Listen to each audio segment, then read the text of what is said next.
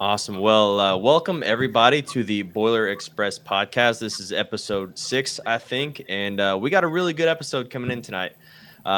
We've got special guest here, former Purdue running back and Mr. Football 2014 in Indiana, Markell Jones. Markell, thank you so much for being on the podcast. We really appreciate it, and we're excited to get to talk to you and hear and pick your brain a little bit about Purdue and your experience here with us in West Lafayette. Absolutely, man. I appreciate the invite to the podcast. Yeah, absolutely. Well, typically we have a kind of an eye in the sky or somebody who is always at each game to kind of tell us, what was the atmosphere like? What was your thoughts on the game from, watching it live versus us watching it at home? We didn't get that this week, but I did have a friend of mine that was at the game, and he kind of told me about it. He said the experience or the atmosphere was really cool. Said that, it's awesome to see Rossade consistently have 50,000 plus people in the stands, no matter who we're playing, which is awesome to hear. It was a tough game, and we'll kind of get into that as we go on throughout the episode. But the important thing is that we pulled out the win. Purdue sits at 2-2 right now. We're getting ready for Minnesota next week. And so, yeah, we've got a lot to dive into here. But with our special guest that we do have some questions for him. And so we want to pick his brain a little bit, hear about his time at Purdue, kind of hear about, what the recruiting process was like. And so I think Frank has a couple of those questions that we'll go ahead and get started with. Yeah, sounds good. To kind of start off, we'll go with kind of a two-part question.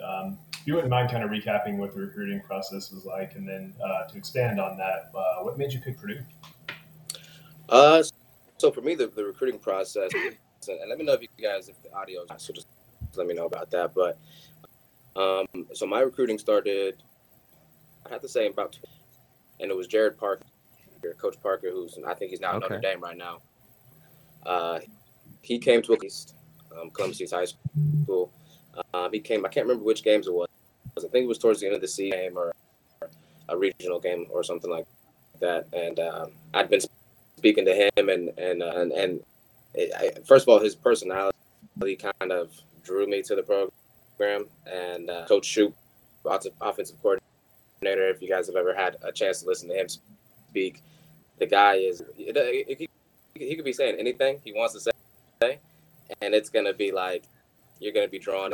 He was a really good dude, and it kind of hit off from there. And then also, really with wanting to go into flight, that was a huge selling point for me. It kind of itself because of the flight program, and that's what I'd always wanted to go into.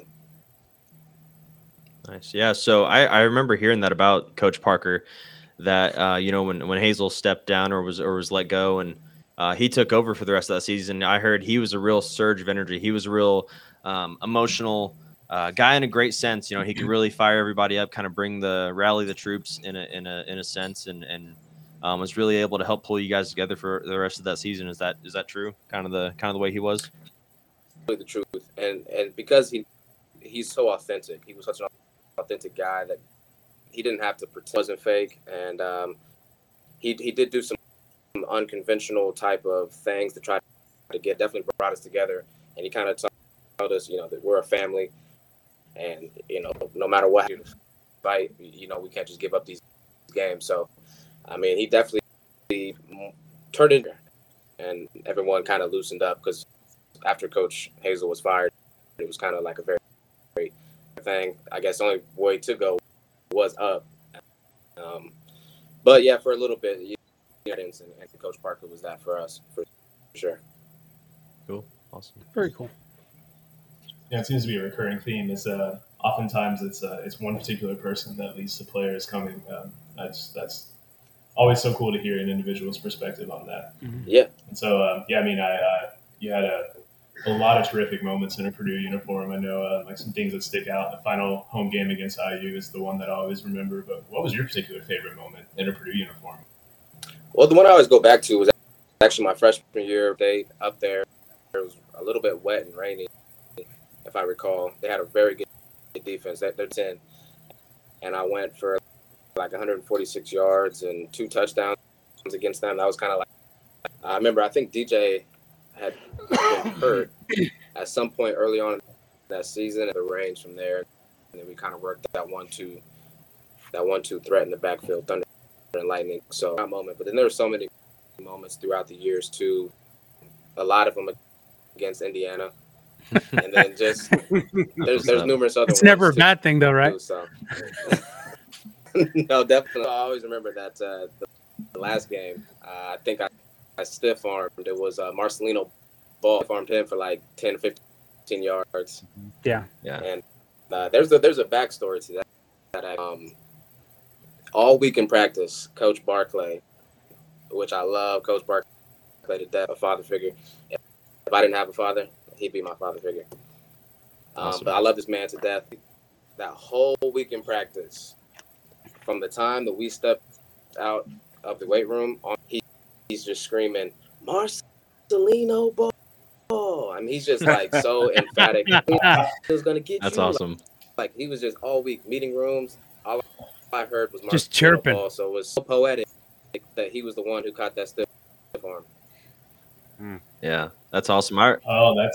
That's amazing. Yeah. I remember being at that game, and it was such a vindicating feeling going from some previous years, and I can't imagine from a player's perspective. So I'd love to hear that too. But being a fan and going from just a few tough years to kind of just a shot in the arm and going 6-6 that year and getting bowl eligible by beating Indiana, was amazing. I remember I took a friend to that game who was an IU fan, but I still took him.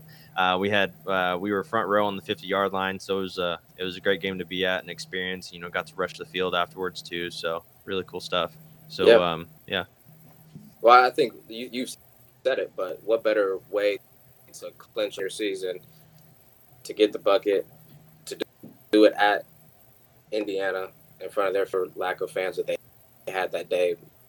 Probably was majority Purdue, but to do it there it just kind of was a good culmination for that season, especially because we know how that season in Nashville. But that's beside the point. Yeah. Because the game, you know what I mean. So that was awesome. That's one of those moments that I won't forget. I'm sorry. Awesome. No, that's so cool. And I definitely I still get that that memory to pop up on my phone every year on the day of that game. And I just remember I have a video on my phone of we're the players and the fans were all just in the middle of the field. You guys have the bucket lifted up in the air and everybody's chanting IU sucks, and we were bowl eligible. I mean, there was just there was so much.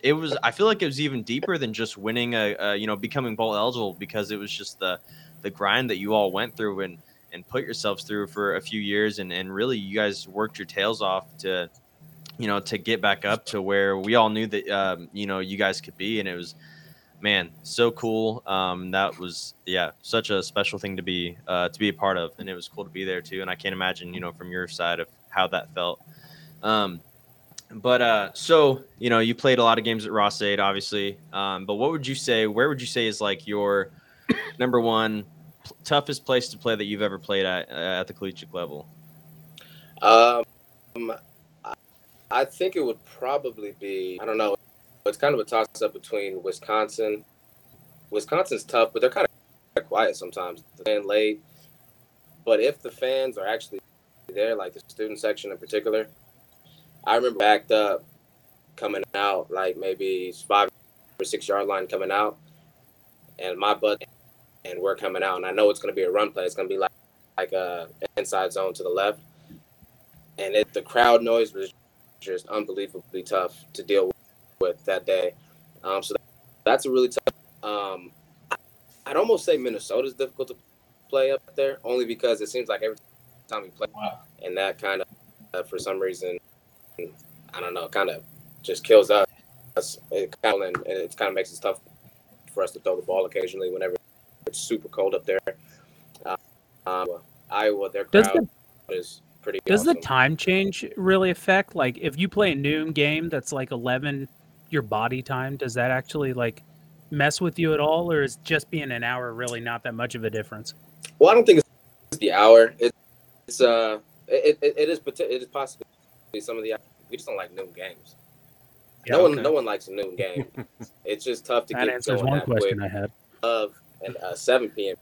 game, except for if it's on the lights on at Ross said, then you love it. The best time. 12 o'clock is just too early. Yeah, Yeah. yeah. Quite I frankly. mean, yeah, you gotta get up and move at like 7 or 8, and you're just kind of, going through the grind and stuff. Yeah, I can see that. Yeah. You kind of hop on. I was really surprised to not hear Nebraska. I'm sorry? I was really surprised to not hear you say Nebraska in that list, just because that's something they seem to pride themselves in, is an intimidating atmosphere. That's Intimidating, but they're so friendly. The crowd They is are Really? They've got to be the friendliest They're fans of the super Big Really? friendly. Like even my family, Wow. like my family, they would tell me after the games, like, yeah, even like we would like, and they were like, yeah, everyone was like, good game, like pat us on the back, like good job, like love that you don't do. So Well, that's because they thought we was an easy opponent. It was a winnable game, so yeah, Yeah. they didn't. you're exactly Yeah. right. So that's a really great segue, Russ. So, that was kind of my next question was just I just need to know, man, how bummed are you to hear that Scott Frost's not at Nebraska anymore? I mean, you've got to be just torn up about that. I actually am torn up. I am torn up. Oh, okay. Because eventually that video is gonna fade away because it's not gonna be necessary anymore. No, unless he's playing some offensive coordinator job or something somewhere far along the way. You know what I mean? But yeah. So for everybody. I think we heard from somebody. Sorry. Oh, sorry. Go ahead. There was a cutout, and no. You're good. Just go ahead. I didn't mean to cut you off there. I forget where I was going. You got it. Take it over. I'm so sorry. But no, I was saying that I don't know that it will die because there's a guy that he's a Purdue fan, but he lives in Lincoln, and he's saying that like every year when that game comes around, they play that on the local TVs stuff. They play that clip like over and over. Do they really? It's a winnable game. Did you know that? God. That's funny. You know what? The truth of the matter is, Braun wasn't standing right there, I'd have made it more direct too. Like I didn't like having to win. We had a winnable game. I would have gone if Coach Braun hadn't been in my way. I'd have walked right up to his face and place awesome. and time. Yeah. So now, would you say that was that something you all used as motivation throughout the week after he made those comments? We felt very disrespected because it's Nebraska. At this point they weren't really doing well. I think we had their numbers. We had a really good game plan dialed up for those guys, and so it was just disrespect. Point, you are on the same level as us, so for you to call us a winnable game, like we're like MAC school or something, like that's just disrespectful. You know what I mean? So like you just lit a fire under another Big Ten team. Yeah, well, we exactly. See how that worked out. And then you got to go see him. Like, if you feel really confident about your team, it was fake confidence, obviously. Yeah. And so another, a Purdue tradition at Ross-Ade. I know. Every third quarter, we play the song of our people at the end of the third quarter, and so I want to know from a player's perspective, what do you think of Shout? And then if you're not a fan, what song would you replace it with? Man, I don't know. I think a lot of people on Twitter that they're ready to get rid of Shout, to move away from that. I'm kind of I'd like to know how long that tradition's been around. My freshman and sophomore year, I thought it was a pretty cool thing. It's different. Every school's got their thing that they do. And a little worn out though. I think we could definitely move to something different to third quarter. I'll definitely say that Shout during Penn State was another level. I've never seen Shout that good. Yeah. Well, that's the thing. If it looks really good and it works out pretty well. But I don't know. I don't know this, and I don't know what I would replace it with though. I don't know if you saw or not. I can't remember what game it was. I think it was after Penn State, but there's a clip of Sanusi Kane. He's a linebacker on the team, and he I think he's linebacker, and he was singing. Yeah, but I say safety. Oh, safety. I'm sorry. Looks like a But linebacker, but anyway, he was singing that Phil Collins song. What's it called? Coming into the air tonight. What's it called? Yeah. in the air tonight. In the air tonight. Oh, Yeah, okay. he was singing that, and I Okay. was like, man, that would actually be kind of a cool song to hear, like the whole crowd singing. You know, the Yeah, that and would then be just kind of the sick, whole. actually. And then that with But how the basketball team has the little light show. Oh yeah, You mix that with the little light. especially with LED lights nowadays, you can turn those got off the and turn LED them right lights. back on, no problem. You know, light profile on the people's phones. They stick their Yeah. phones up. That might be a good idea. You might be onto something. That's a legit idea. Yeah, That That'd is be cool. actually a legit idea. I like that a lot. yeah, That's a good song. Yeah. Kind of And hype. just now. switch it up. You know. yeah. Cool. So So, kind of something I've always been interested in. And so, what was it like kind of going from that shift into the Brom era? Like playing under two different coaching systems and coaching styles, and kind of like how hard is it to, I don't want to say keep a locker room, but for lack of a better way to put it, like guys who played under Hazel to buy into Brom's system and stuff like that. Well, that's always what it's about. Whenever you're always looking for the buy-in, and so you can tell. So I can tell you the coach and see throughout interviews and just in his day to day. Whenever he first got to Purdue, he was looking to weed out. He was trying to find the guys who weren't gonna fall in line and be the new system. So he was kind of a little bit of a hard ass initially, but he was able to get some of the guys that, quite frankly, didn't have like the passion and the drive anymore, and just wouldn't want to follow the. So yeah, he came in. Yeah. And he came in very tough, but once he kind of figured out who his guys were, he to take care of the locker room. And now at this point, if you go ask anybody, like we've got leaders in that locker room that kind of control that. They keep it clean, necessary. They keep the foolishness down. You know what I mean? Yeah. And he's given the team, because you don't want a coach that's like a micromanager. So he's given the reign to that team. Yeah. And He like delegates and stuff trust to them. the different like captains and seniors and stuff to be like, hey, deal with this so I don't have Absolutely. Okay. Exactly. to. Because if it has to get to him, then Right. you know, Yeah. you know what I And mean? that's honestly like the good like design of any real organization is that delegation. So the guy at the top doesn't have to do everything. Yep, exactly. Makes sense. Because he's got to, this foolish crap that, whatever college kids do, ignorant. you know what I mean? He'd rather study and preparing for week in and week out. Very cool. So we kind of touched on this a little bit, but kind of talking about preference for game times. Obviously, it sounds like noon is out of the question. So between afternoon or night games, does it kind of depend on if you're on the road or at home or? I think everybody likes a night game. It's just back like that Friday night lights type yeah. feel, and it's just special. It's really special. Kind of a negative thing, like you're amped up all day. I remember some of those long hotel sits like Holiday Inn there in Lafayette, and you're there all day Just long. juiced up. You wait some breakfast, you got some walkthroughs, you go back to the room, maybe film, sleep, go eat lunch, dinner, long day. So what's so like for a night game, kind of like what's your meals like? I'm sure you're probably not trying to get real carb heavy or anything like that, but just enough to keep your stomach full, but not like so you're not, puking on the sidelines or whatever. Yeah. For me, it kind of depends. Some of the big guys don't really care. Like they're gonna Right. Yeah. That throw makes up. sense. They're gonna throw up if they want to throw up, and that's just gonna be what it is. For me, I typically would. I know that I got a long day ahead of me, so I eat a decent breakfast, whatever I want for breakfast, and I'm just trying to keep fluids down.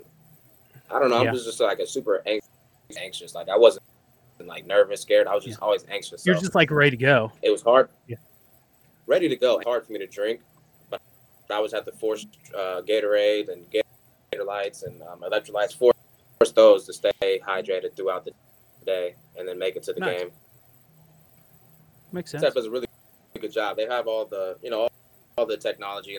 Yeah, they've got everything planned out and be like, hey, you need to drink this by this time, this by that time, blah, blah, blah. Yeah. They got everything ready to go. And then we take like pickle juice, to try to not cramp. Yeah. Trying to give it to you. There's some other stuff I can't remember what the name of it. Lauren Link, our nutritionist, our dietitian, she always would come around with this. I like that she would give some of the starters and the guys that are going to be playing early just so they can be ready. That's awesome. So kind of diverting away from football now, kind of tell us what life's been like after Purdue. Like, what are you up to now? Like, endeavors, stuff like that? And I became a flight instructor. So I went back home to Columbus, Indiana, and I was instructing in Columbus.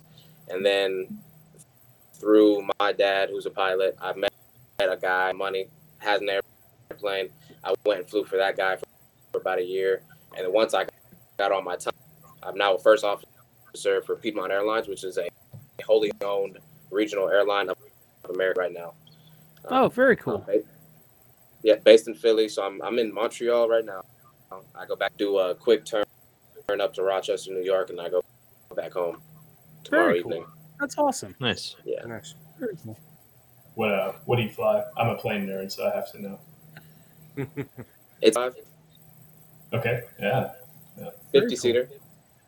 Okay. Yeah. Nice. So it's all stepping stones.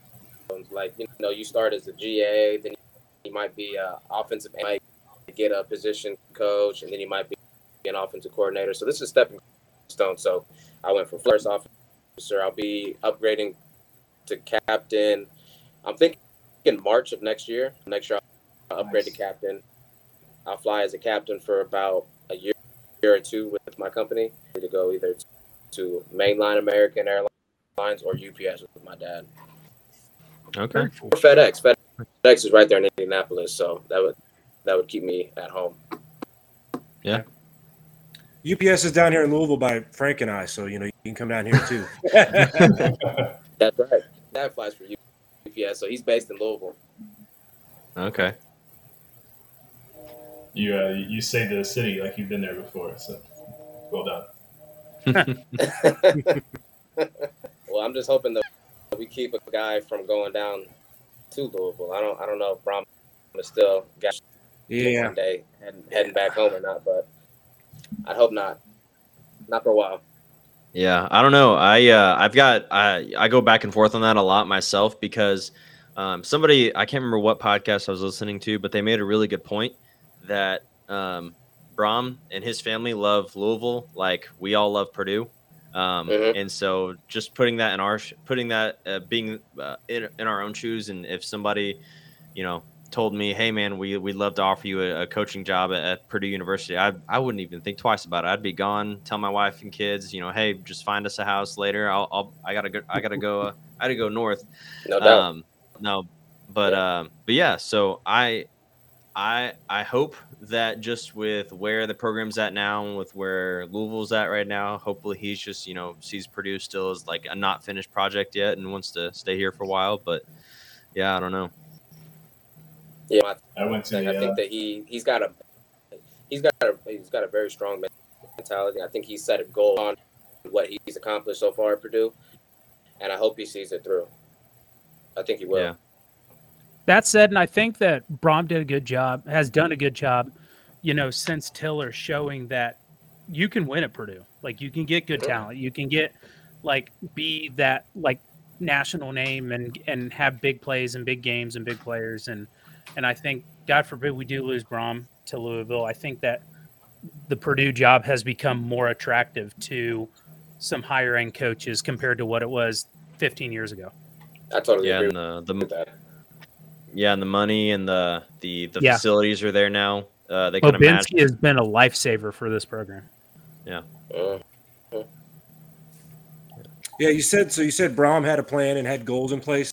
What was the Hazel plan, or did Did he just have a completely different attitude? I'm just going to go there.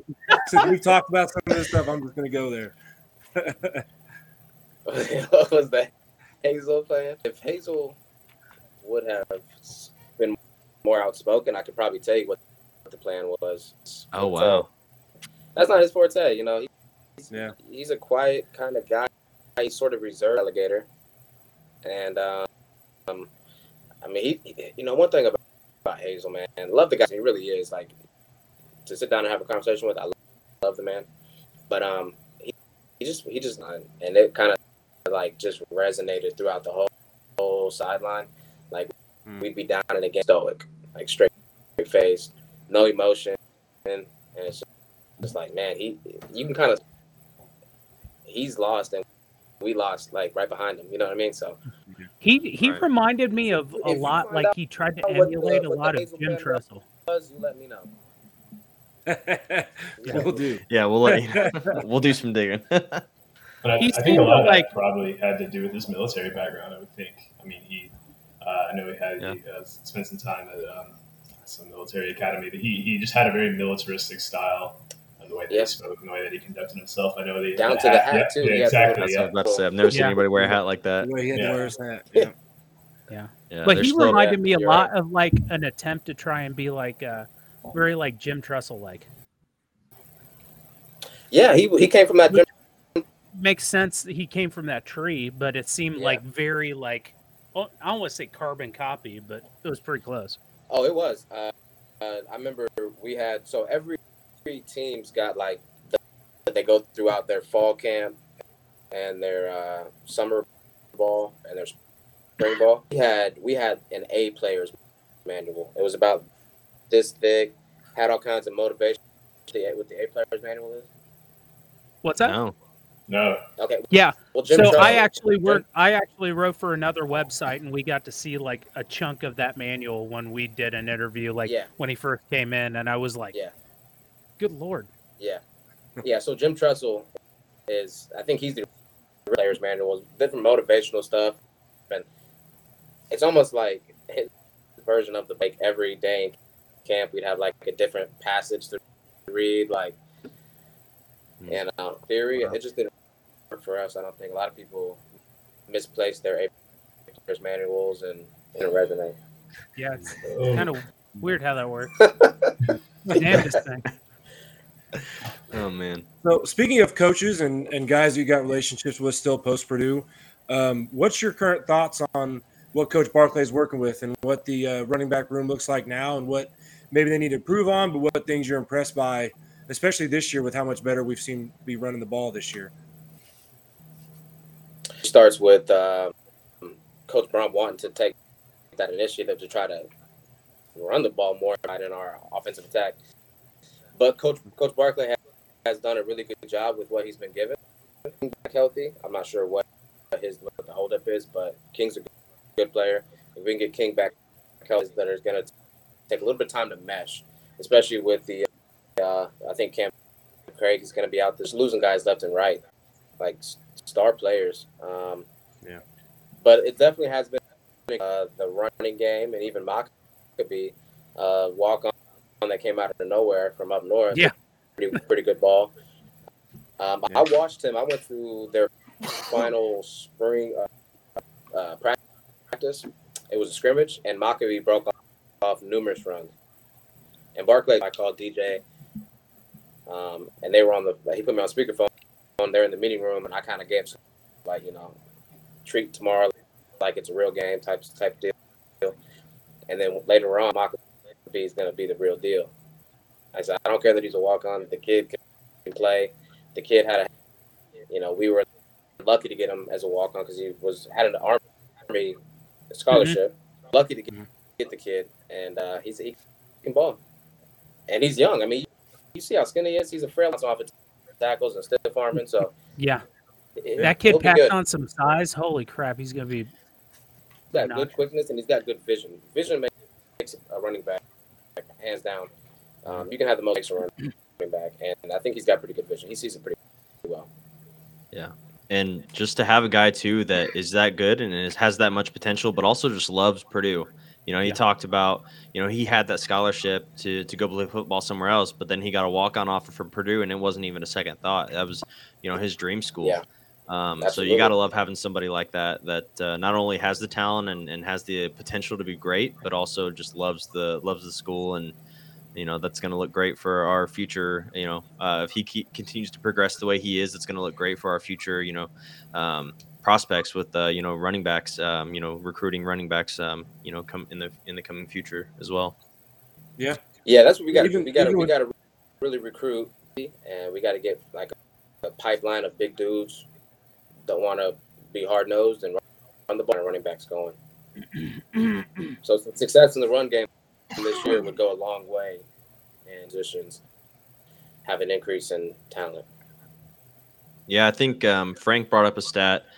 I don't know if it was the last episode or 2 episodes ago, but all of 2021 we had 7 running touchdowns. But this year we're already at 7. I think we're at even more now with the FAU game. So we're definitely heading in that direction where we're running more and we're pushing balancing the ball up. Out a little bit. Yeah. So it's good to see. That's great. What was it like? There was a game last season. It might have even been Penn State. Like O'Connell threw for like 54 times or something like that. I was like, gosh, that's going to ruin a quarterback. Doing that week in and week out, that's just going to break him down. Me too. And I think it kind of puts your quarterback in danger. And this is nothing that Brown doesn't know. It kind of puts your quarterback in danger. Defensive player, and I'm a coordinator, and I know this guy has a tendency to throw the ball 30 blitzes, and then you get your quarterback hurt. Yeah. So you got to run just for the safety of just to throw the guys off. Keep people honest, yeah. Yeah, absolutely. I got a question for you guys. Go ahead. Yeah, go right ahead. For you guys. What are you guys' thoughts about renovations? How those are going to look? What do you guys think of going down to the south end zone? And you love that idea? I think it's going to be good. I feel like if you look at any major like powerhouse stadium, so Wisconsin, Ohio State, Michigan, Penn State, all of their students are always in one end zone or the other or both of them. I mean, hell, even Mackey Arena's got their students in behind each basket. I think it just kind of, especially having them on that south end zone and all that noise can flow towards the bowl, and then it just starts swirling. I think it's good. I think it's going to be awesome. So I'm pumped about the tunnel. The tunnel is going to be sick. Yeah, that tunnel's going to be awesome. Yeah. That'll be a huge for as small as it may seem, like that is going to be like a very, very big recruiting point. Next year, once we have ESPN in the tunnel or whoever's walking out. Oh yeah. And I'm sure there's going to be lights, the music, and kids are going to be like, I want to be a part of that. Especially if there's something to slap, because that always seems like a big thing. Be it a rock or a piece of wood. Could you imagine like smacking a Purdue Pete, like a mouth to have a hammer? That'd be sick. Oh man, that'd be so cool. I love that idea. We're rewriting some Purdue traditions on this show. I like it. I have a dream and a vision for statue at the end of the tunnel as you walk our new tradition. Man. Yeah, that'd be sick. Love that. I have a vision for that tunnel. I love the tunnel as well. It's my favorite part of this, and like I just have this vision, man, of just like the players, they're bumping into each other, they're getting all amped up and stuff. You got Coach Brom doing one of his speeches. He's throwing chairs again. And then you just hear like, I just want them to play Thunderstruck, but whenever in the song where it's like I want the crowd to be like, whenever the song's like dun dun and it says thunder, I want the crowd to go Boilers. 65,000 plus people all yelling that would be insane. This isn't the first time he's thought about this. No. Yeah. This is not off the limb. Yeah, we got to get you in front of the so you can get these ideas. Just give me the connections, Markell. I'll do it. I'll get me in front of the people I need to talk to. I might just go do it and take it as my own idea. That's fine. That's fine. Yeah. It's fine. That's fine. As long as it happens, that's all we really care about. If we just get like a field pass out of it, that's fine. That's fine. Yeah, exactly. Or you just imagine like Brom on top of the Boilermaker special with like a Purdue flag. They're just riding out of the tunnel. They got steam coming out of it. He's holding the flag. The players are running behind him. Oh man, it's This goofy. is off the I rails. agree with you though. I do like this out end zone thing. I think the students in there. I think you guys pretty much every other team. I just thought it was kind of odd that it seemed like there's like a backlash about them moving the students to the south end zone for whatever reason. Yeah, and honestly, like, I think it was the same amount of backlash that there was when they moved all those stands out of there in the first place. Like, Mhm. like some people complained about it, and then they realized that they were going to get better seats, and they're like, "Oh, okay, it's whatever." Because I'll be honest, I've sat in Yeah. those seats before, and while they're cheap and decent, it's really hard to tell what the hell's going on half the time. Because I'm like, depth perception really sucks. I'm like, that was either a 1-yard carry or a 14-yard carry. I'm not really sure. Yeah. Yeah, I know what you mean. Yeah. I think I knew touchdowns. That was about it. I think one thing that people were talking about, at least that I saw, was I guess maybe it was a year ago or some time ago before they came out with this rendition of their plans. They had there was rumblings or there was even pictures being drawn up of like like over the top renovation, like it actually being a bowl and this whole The thing. pipe dream. Yeah. And that could still very well, be in our future. And this is phase 1 too of the renovations. And I think a lot of people forget that this is just phase 1, which means there's going to be a phase 2. And so, I think I love it. I think it's going to be awesome. I can't wait. My grandpa, he's the one that got me into Purdue football, and he's had season tickets since '85. He stopped getting them a few years ago, just with his age, and it's about a 3-hour drive from where we live. But with those renovations he was talking about, I called him on the phone. We talk about once a week and about Purdue and stuff, and he was saying he wants to go back up for a game now whenever they finish all that up next year, because it just looks so cool. And that's what it's all about at the end of it. It's just getting people in the stands, building those memories. Yep. That's, who cares what it all looks like in the end. As And long what as I think it bumps the crowd into 65,000 now. Yeah. Mhm. Which will be awesome. That'd be great. No. I think there's going to need to be another jumbotron on the other side of the field. Yeah, Yeah, that's the next I step. agree. The students are going to be like, we in can't. one see of the the screen. grand. I thought in one of the grand schemes there's supposed to be like a smaller one, almost kind of like the size of the old one before the one we have now. That's Okay. supposed to go on the north side. Okay, good. And that's my Yeah, biggest that'd be issue cool. with sitting in the south end zone as is, or even before they made it smaller, was that there's no screen to watch. So I like to watch the screen. I like to, especially like pre-snap coverages. Like it's hard to see when you're sitting there. So to be able to turn around and have to look is always a pain. Yeah, and like replays and stuff. Yeah, for sure. Mhm. What we've talked a lot about your experiences as a player. What you're doing now after Purdue football and everything. But I think one thing that's a really cool perspective that I would love to hear about is just your experience going from being a player on the side of things to now a fan and being on this end, and seeing it kind of from our perspective and being a part of that now. What's that transition been like for you? It's harder on this side. I don't Really? like this side. Yeah, man, it's tough because it's like, but look at some of the stuff and be like, oh, I would have done this, or we could have. That I played with, like, and I love everybody on this team. You know what I mean, but you just can't help but think like Nancy. You can't help but think like some of these other cats that I played with, or DJ, or Gino, Marcus Bailey, what Bryce and Hopkins would have done. You know what I mean? So it's just Yeah.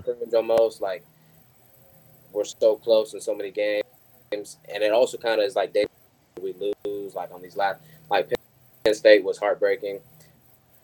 Syracuse was tough. Seeing that just kind of is like, man, it kind of just brings back like a little bit of a PTSD moment where it's like the team looks so good for so many parts of the game, and then you have like penalties that kill and ultimately make you lose the game. But Yeah. I do love it though. I do enjoy it. I'm just a freaking football. I'm bad. I'll have 2 TVs going. I have both iPads going. I'll be watching scores on my phone, watching IU games just to make sure they lose. I love that. I love that. My man. Similar to how I spend my Saturdays, honestly. Yeah. Similar. Yeah. As long as Notre Dame Yeah, I and told my IU girlfriend. loses, that's I told my girlfriend, like, Sundays, I'll I like football. I like NFL football, but like football from like 12 to 10, like that's what I'm doing. And I'll do whatever. And Saturday is like I gotta watch football all day. Yeah. It's the sacred day. Yeah. Yes. College football is just, I mean, I love the NFL, but college football is just a different breed, man. It's different. like, it's intense. People are so loyal to their teams and their schools. Yeah. It's awesome. To touch on what you said about, feeling like you could have done something different or one of your teammates could have done something different. I don't know if anyone else experiences this, but every time we lose a game, I somehow feel like if I was there in person, I would have made a difference. I would have yelled a little bit louder. I would have created a little bit more crowd noise. So I can relate to that personally. Has anyone else experienced that, or is it just Yeah. Yeah. Like No, my it's funny, attendance was the bad luck. Yeah. Or I'll feel Yeah. like if I don't, Exactly. or I feel like a couple different things. If I don't watch the game, I was the reason that they didn't pull it out. And if somebody walks in while I'm watching the game and throws out and starts talking to me, like my dad, God love my dad. Dad, if you're watching this, I really do love you. But my dad is notorious because he's an IU guy, unfortunately.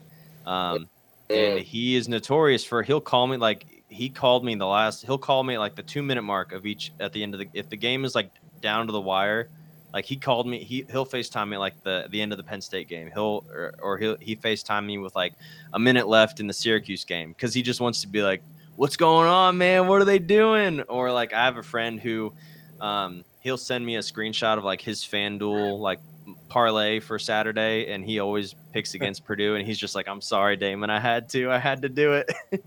So just goofy stuff like that, man. Markell, Yeah, I you find grew up myself. We sit on the press box side whenever I get my tickets pretty down low, and I find myself. I remember as a player, the crowd up because that side can get a little bit quiet at times, and so I'm like in the stands at the pen. They're kind of doom and gloom, and I find myself like, what are you doing? Get up, let's go. So, That's awesome. When you grew up in IU country, right? Yeah. So were you a Purdue fan growing up, or an IU fan, or another team? well, my team is Auburn. Like I love Auburn. Had they offered, I'd have gone to Auburn. I think they have a flight program as well. But I actually was an IU basketball fan of sorts. I hadn't even initially, because I'm not from Indiana originally. I'm from Missouri. Okay. So I moved to Indiana. So living in southern Indiana, again, every store you go to is going to be IU memorabilia, T-shirts, jerseys, etc. And then you got to get like north of Indianapolis to start seeing. So I was a product of my environment at the time. But I was recruited by IU, and it was Coach Kevin Wilson, and I go like an unofficial visit. I think it was an unofficial visit, and we're sitting in Memorial at the stadium in like some suite that overlooks this field. I'm sitting there with my mom, and Kevin Wilson walks over to me. He says, "Next out to shake my hand," and calls me like Trayvon or hey so and so. Like didn't Whoa. And I Yikes. literally I shook his hand, and I can't remember if I right as he walked away. I looked at my mom, and I was like, we're out of here. We left. Oh no! And then that was the end of any ambition of going to IU because it was first of all, I'm just quite frankly the best player in the state of Indiana. You should know my name, and if you don't, then we have nothing else to discuss. Should know your name, your mom's name, your right. dog's Everybody. name. Like They don't give the Mr. Football award out to scrubs. Yeah. like Wow. Lord. Wow. That is a mind-boggling story. Like, how the You hell were talking did about that just happen? growing up in that culture and being in the middle of the IU Purdue rivalry. And living in the Louisville area for a few years, I took a couple of buddies up to the Purdue Louisville basketball game when it came back to Mackey. And I just told them, I said, look, y'all always think Louisville and Kentucky is a big rivalry. A lot of people down south think that IU Kentucky is a bigger rivalry than IU Purdue. And we went to that game, and that was when we still did the IU sucks chant during basketball games. And they're like, you're not even playing IU. I was like, you don't understand. You don't understand. And then they brought out in the second half the bucket because it was shortly after the bucket game, and everybody's chanting IU sucks, and they're like, "What are you? You're playing Louisville? What are you talking about?" I'm like, "You don't understand. It's a different thing. It's a different monster. Like Purdue fans watch IU games to watch them lose, like to root for them to lose. Like that's how this rivalry works. Yeah. So yeah, 100%. I'm a straight hater. It's just built different. I love that. Yeah.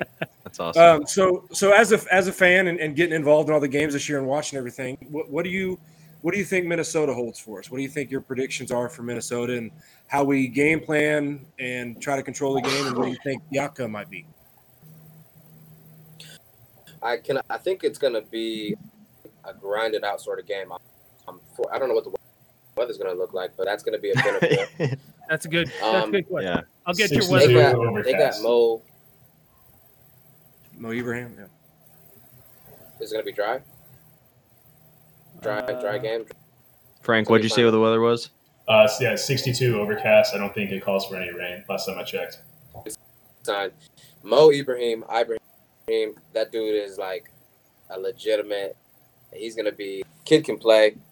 So we're gonna have to slow him down, find a way to put a lot of people in the box. I think that once you get to the ball, make a play, a gang tackle, nothing that's like groundbreaking. Like that kid, I watched a lot of his games, and the first guy very rarely tackles him. He's lower body. He's kind of like a bowling ball. He's sort of like a DJ type body, fast, and so if he gets in the open field, things get scary. So he's got to contain him, scrimmage. I think they have a decent passing threat, but I think their running game is really with big bodies up front, and I think offensively we kind of let them all have it. And I heard somebody was saying earlier in the week talking about how Braum really put his A game, his best foot forward in games like this. So they're a team that we haven't beat in a very long time. We're coming off the win. I think he's going to have a really, really good game plan. I'm sure you're going to see a couple of trick plays and put on film yet. I think he'll do everything he can to get this win. I think it's pretty. Yeah. Awesome. I think that's an aspect that I've been surprised. We haven't ran. I think we've ran 1 or 2 gadget plays in 4 games. Yeah. I've always kind of keeping in the back of my head, wondering if like we were just kind of pocketing that stuff for Big Ten play. I often wonder if Braum I think we. I just wonder if he has this pressure to just constantly come up with trick plays. There's only so many things you can do, right? He just keeps them up at night. I've often wondered that. Yeah. No, but we got guys like the GAs will sit there and watch film. Like they'll watch NFL games. Kansas City, Braum probably looks at their stuff, some of their end around stuff, and they're being like in that wing position and kind of getting like a pitch pass. So I would look for those. That's sometimes where we get down the red zone, we kind of struggle to score down there sometimes. We're like over the top, Charlie go for 6. I think he's going to have some red zone stuff that's going to get us to score touchdowns. So we need touchdowns. Field goals are good, but we need touchdowns this game. So I think he's going to have something for days. Because at this point, flea flickers is kind of like, you can throw a couple of them in a game to be successful. You got to we know something people haven't seen. Yeah, we know from Braum's experience, he'll pull stuff from YouTube. So he's admitted seeing high school plays on YouTube and throwing them in there. Yeah. And that's where I think where there's football being played, he'll find it. Where I think Braum's like he uses the defense's aggressiveness against him in those trick plays sometimes, because you see like Michigan State play the Jackson Anthrop triple flea flicker screenplay or whatever the hell you want to call it. Yeah. And you could see like just those defensive linemen were just all over the place, chasing the ball all over. And like if you just get some of those guys out of position, you start creating those seams and getting guys in right spots and blocks and stuff. And especially Minnesota is just going to be so high strung, and they're going to be their ego is going to be so big. They're going to be so over aggressive. I think. I just really think they're going to be real hyped. Yeah, I think I saw something where I don't know if it's a Minnesota fan page or what, but they all picked Minnesota to win and to win handily too. Like it was like 34-17, 41-10. All these scorelines. So hopefully Braun printed that out and is using that as some motivation for the week. But yeah, sorry, Markell, what were you gonna say? I'll respond to that. He's not big into that. Brom, Okay, he doesn't Really? look at that. He's not going to mention that at all. If the players see it, then good on them. But that's not about any outside anything. He's just like, Really? this That's is our actually game. kind of Nope, not at all. surprising to me. Don't pull that up. Interesting. That's something that Coach Hazel might do. That, but Okay. But that's Okay, actually pretty cool that he. calling guys names in practice. But that's actually pretty cool that he has an internal drive and an internal motivator and doesn't use the external stuff to get the job done, which I think is actually pretty commendable and pretty decent. Yeah, it's kind of like competitive drive. You should. Yeah. He still stays in shape. He's an athlete. Like the dude is always competing against himself, which I think makes a good competitor. He's like wanting to beat Fleck that bad that he's gonna whatever's necessary dig deep. Yeah, and that bleeds across the locker room. Mm-hmm. Yeah. I'm kind of looking at Minnesota's stats. I mean, the big thing that sticks out is their lack of a pass rush this year. They have had 5 sacks, but only 5 QB hurries to go with that. So, if Aiden does play, if these rumors are true, and he has time to sit back there, I think he can pick apart this defense. Be really curious to see how things play out. I'm excited. I think we have a much higher chance than what a lot of even Purdue fans are giving us. Yeah. I still look at their combined opponents' record at 3-14, and I still think, I think they're the real deal. Ibrahim's the real deal. I think Tanner, whatever his last name is, I can't think of. Morgan. Yes, thank you. I keep thinking Madison. I know that's not right, but he's been around for 10 years. You should know. I know. You'd think I know it by now. He's like Aaron Kraft of football. But yeah, so I think that those guys are like the real deal, but at the end of the day, their stats look really lofty. But I mean, and again, yes, they're college teams, but the Eastern Michigan versus the Ohio State is a pretty damn wide spectrum. Yep. Before we got on, I actually had to go back and look because I wasn't even sure who they played in their season, and I looked at you just said it. What's their 3-14? Is there 3-14? Yeah. Now they beat those teams handily. They did what they were supposed to do, and that's what you're supposed to do. Whenever you got in this world where you'll see teams that they play with these teams, they don't have business having the game be close. Mm-hmm. But Minnesota has taken care of business to their credit. The fact that we're playing Western Illinois, Right.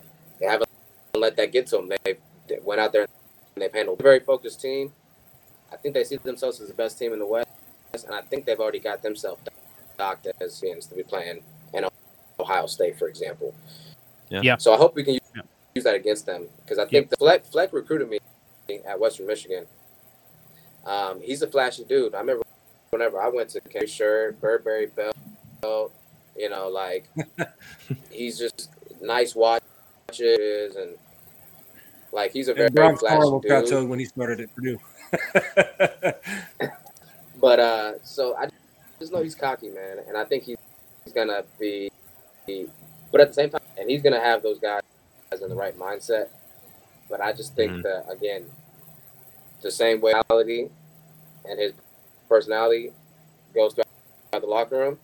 You can't help but it's gonna resonate through that locker room. No matter what he's saying, it's gonna go through that locker room. So hopefully that. I think it's going to be way more of a battle. If it's more than a touchdown either way, I'd be surprised.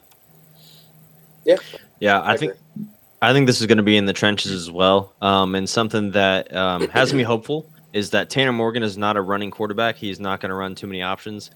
And I feel like that if we're looking at our defense in the run game, I feel like that's maybe where we've struggled a little bit is when those quarterbacks can run because they typically the teams that have been running against us are teams with really good running backs. So we're focused on them.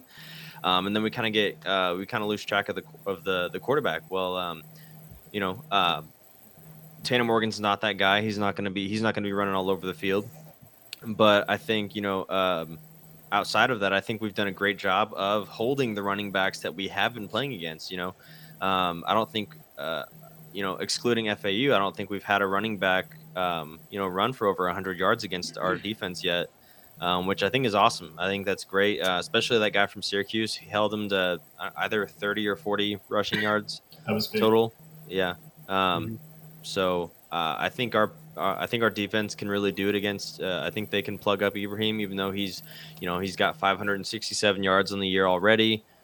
He averages like 6.5 yards per carry. I still think that they can do a good job. He might hit that 100 yard mark because I'm sure they'll probably run it with him a lot. But I think that we can still hold them strong. But I think it's going to be a tight game. My prediction is I think I said 28-20 in our chat earlier this week, or when I was talking to somebody. I'm going with like a 28-20 kind of grind it out win at the end.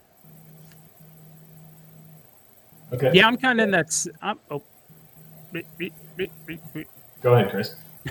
I'm kind of in that same. I think it's going to be stopping the run and making the run. I think we have to limit how many possessions Minnesota has, and just grinding out the football on the ground, and doing the gadget stuff. The swing passes that are a pass but count as a run play, like Tyron Tracy, or the screen passes, stuff like that. But I think just limiting, playing keep away, for lack of a better term, because that still wins football games. So I still think I'm thinking 24-21, 25-21, something, it's just going to be another one that my blood pressure and heart are just not going to be able to deal with. So yeah, if I'm not on next week's podcast, you know what? But I guess, the main thing here is we can't beat ourselves. I feel like Syracuse, some of the calls are questionable. We definitely beat ourselves in that game. Penn State, we could argue, we beat ourselves. But I think if we come in, we play mistake-free football, as close to mistake-free football as we can get to. We really kind of sell out to stop the run.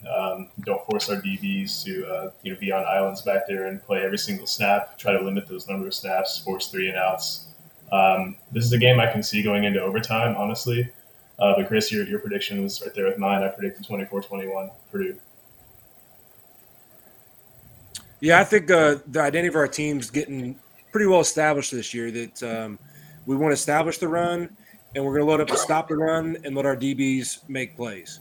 And that's no difference this week because we're playing another team that's got a really top prospect running back and a quarterback that averages 200 to 250. So it's not like they throw it a ton. But similar to Penn State and Syracuse, they're gonna try to establish the run early, and we're gonna have to watch for when they do try to take their shots.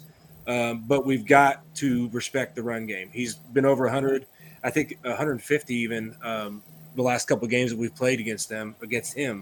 So I think it's definitely that defensive game plan is to stop the run and to be mistake free when we have to play the pass. And then offense is the same way. I think that we try to establish the run. Downing and Mockbee have really started to come into their own, and I think that they're a good 1-2 punch.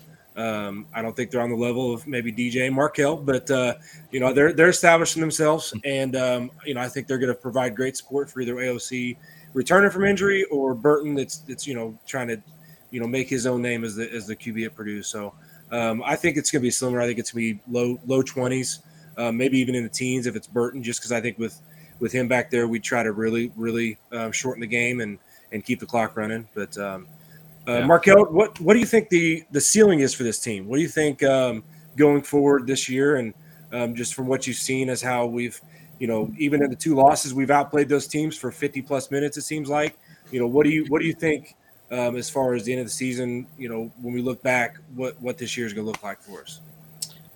I think the ceiling is really high. I think that I think tomorrow we'll tell what the ceiling could really be. So I can't give a full prediction until tomorrow. But we beat Minnesota. We ride that momentum. It can take us very, very, very far. And I think that we need to plan. We find ourselves, 1 or 2 games from I won't call it Big championship game yet until we see how Aiden's going to respond to injury. They're kind of being mute about what's going on with his situation. I have no clue. So hopefully, because I think he's averaging 333 yards a game, which is like number one in the nation. As far as Minnesota's game, they've got to stop the run, and I think we have to keep it. I think it's going to be the Charlie Jones show, and if Burton's going to be playing, he's got turnovers are the quickest way to kill momentum. And I think I'd probably take the Boilers as my prediction. Love it. Nice. Awesome. That's one thing I think, and I don't know what the deal is. Our special teams, I can't think of a punter or kick return.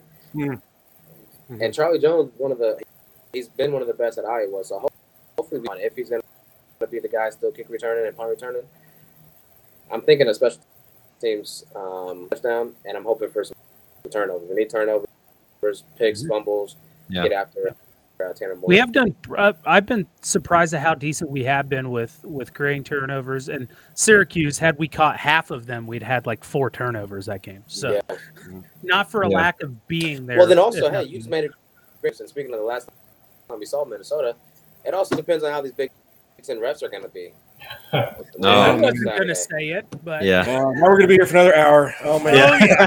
Yeah. Oh, cool. I just got not mad about Syracuse.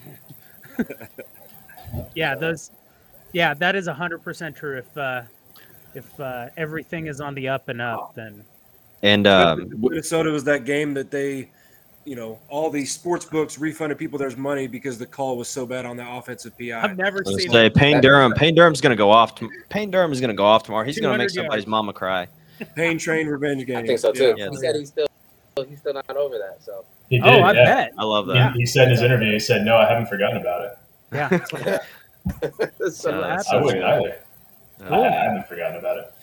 Oh yeah. But awesome. Well, it's awesome that we there's so much optimism. It's great to talk about a team that has so much potential and that can really do a lot of great things. And I think we're all super thankful for Brum coming in and doing what he has done for the program and has continued to build upon, and Babinski as well. And it's awesome. It's awesome because we as fans love watching Purdue football. We make memories with great people. We meet new friends. I didn't know any of these guys until last year or so, which is crazy to think about because we talk all the time now about football and basketball and whatever else is going on. And I think that's what Purdue's about. We're the chip on our shoulder, blue collar, hardworking people that just that love Purdue, that love the Boilermakers, and want nothing more than the best for these guys. And it's awesome to